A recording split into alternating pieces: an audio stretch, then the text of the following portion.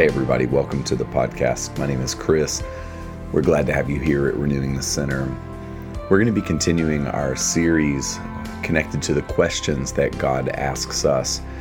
I think when we hear a question from God written in the Bible, it's never because God is lacking information. It's an invitation.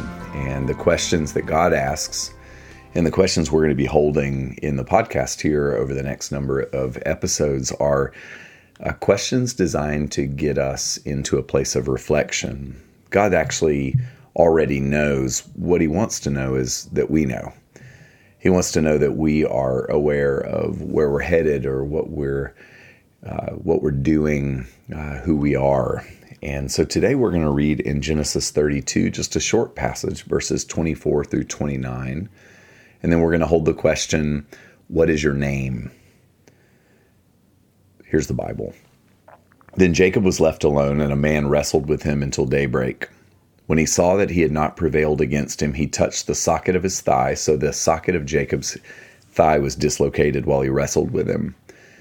And then he said, "Let me go, for the dawn is breaking." But he said, "I will not let you go unless you bless me." So he said to him, "What is your name?" And he said, "Jacob." And he said, "Your name shall no longer be Jacob, but Israel, for you have striven with God and with men and have prevailed." Then Jacob asked him and said, "Please tell me your name." But he said, "Why is it that you ask me my name?" And he blessed him there. This is the word of the Lord. Thanks be to God. Let's pray and let's hold the question. What is your name? Father, I pray that you would give us wisdom and insight to look at the Bible today. I pray, God, that we would slow ourselves down and that we would allow you, Lord, to pose questions to us about who we are, how we function, specifically how we function in our egos. God, have mercy on us, we pray in Jesus' name. Amen. Amen. So if you're familiar with this passage, it picks up in the midst of a remarkable story. God puts the question in the midst of this moment of intensity to Jacob. He asked Jacob, "What is your name?" Now, Jacob has been a conniver, a swindler, a trickster all of his life. We're told in the Bible that he was born second among twins, was grabbing at his brother's heel as he came out second. We're told that he worked with his own mom to steal his older brother Esau's birthright. We also know that Esau wanted to kill Jacob for this trickery, and so Jacob flees early in the story of the Bible, and in the meantime, while he's out on his walkabout, he becomes rich. He establishes a family. He's married with children. He becomes very wealthy, and he did some of that gathering of wealth in some conniving ways. Not wicked ways, just sort of trickstery ways. He had a complicated relationship with his father-in-law, and in the process, he leaves his father-in-law very wealthy. And he wanted to reconnect with his brother. A lot of time had passed, and I think Jacob was hoping for some sort of healing or reconciliation. It was in his nature to be a bit of a deal maker. He was a very shrewd man. His name means grasper, literally one who grasps at the heel, which is his birth story. And oftentimes our early childhood and our birth story do, in fact, pour a bit of concrete around who we are in terms of our innate personality. From Jacob's earliest days, he's a grasper. And the moment that we just read comes directly before Jacob is meant to meet his brother Esau after a long absence. He's nervous. He's scared, understandably. He had word that his brother wanted to kill him, and so he's a bit anxious. And right before this passage, we're told that Jacob sent over all of his possessions. He sent them over the river, and so he was left alone. And him being alone is actually really significant because Jacob had been defined by his possessions, by his success, by his place in life. Even going all the way back to stealing his brother's birthright, he was prone to grasp at things and power and position in order to secure himself. And we're told here that he is encountered by a stranger, that the moment that he becomes alone, where it's just him, God shows up. And they wrestle. And they wrestle and wrestle and wrestle. Jacob struggles and struggles and struggles with God. And in the midst of this, God wounds him and then asks him the fundamental question, what is your name? Now, I believe God knew Jacob's name. He had come to him intentionally, knowing who he was, where he had come from, knowing the root of his personality, even probably knowing his birth story. And yet he looks at Jacob and he says, can you name who you are? And Jacob says, I'm Jacob. He effectively says, I'm a grasper, I'm a striver, I'm a trickster. Now for you, God's posing of that question may yield a very different answer. You may not be like Jacob, a grasper, a striver, someone who, in Jacob's case, was always making himself bigger probably than he was. You may be a hider. Your answer to that question from God, if he asks, who are you? What is your name? Might be, I'm a blender inner. You may say I'm angry. You may say I'm lazy, an avoider. You may say I'm overly responsible. You may say I'm afraid.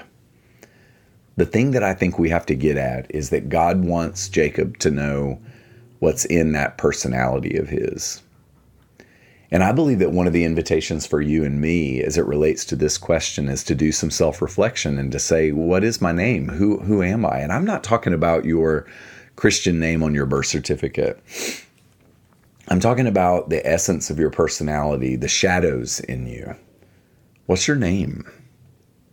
When God asked Jacob for his name, he wants Jacob to name something. He wants Jacob to say something out loud about who he is, about his story, about his pathway, about his past, about the nature of his relationships. And Jacob simply saying Jacob actually embodies all of that. And for you, it may not be the name that's on your birth certificate. Maybe the most honest thing we could do, maybe the most real thing we could do with this question is to reflect on our shadow. What do you do when you're underwater? How do you react? How do you relate? How do you behave? Are you a grasper, a hider? Do you become too big or too small? I believe one of the invitations in this question is to say, this is who I am in my shadow. A part of my shadow has been to try to be helpful and try to be good and try to be responsible in order to secure the affections of other people. And so when God asks that question and I look at myself in my brokenness, I say something like that. I seek people's approval through good works. Now, the thing I love about this story is God doesn't just say, well, Jacob, too bad for you. He changes his name. He injures him, conquers him, and then changes his name. He changes it to Israel. And we're told in the Bible that Israel walks with a limp for all of his days. God alters his gait, literally. He changes the way that he moves throughout life. Even at the very end of Jacob/Israel's life, we're told that he was leaning on a cane. He needed help. And one of Jacob's shadow pieces was to get it all done by himself, to make it all happen on his own. And he needed help to move through life from here forward. He had a limp. Israel, that word, that name means one who struggles with God and is overcome. Now, the thing that I find fascinating is God asks Jacob, what's your name? And he says, that's my name. And he changes that name. It's that it takes a little while for the nature of Jacob to get out of Israel's system. If you read the story, he actually has a beautiful encounter with his brother Esau the next day. And then he's a little bit dishonest with Esau. Esau's like, come with me. And Jacob goes, give me a little time. And then he goes off in a different direction and they don't encounter one another for a while. So the trickster was still working his way out of the system. And here's what I know. When you name who you are in your shadow, in your ego, in your brokenness, when we answer the question that God asks, what is your name? It doesn't mean that he waves a magic wand over us and we change immediately, fundamentally, and thoroughly from that moment on. It takes some time. It's like we've said here at Trinity in various junctures, and we're in the middle of the Lenten season. You know, it took a moment for the Israelites to get out of Egypt, but it took a long time for Egypt to get out of the Israelites. As we begin to name who we are, and I would just say this, the way you know who you are in your ego or in your shadow is basically to look at what you do when you're under stress, how you seek to get your needs met, what you do to try to secure yourself.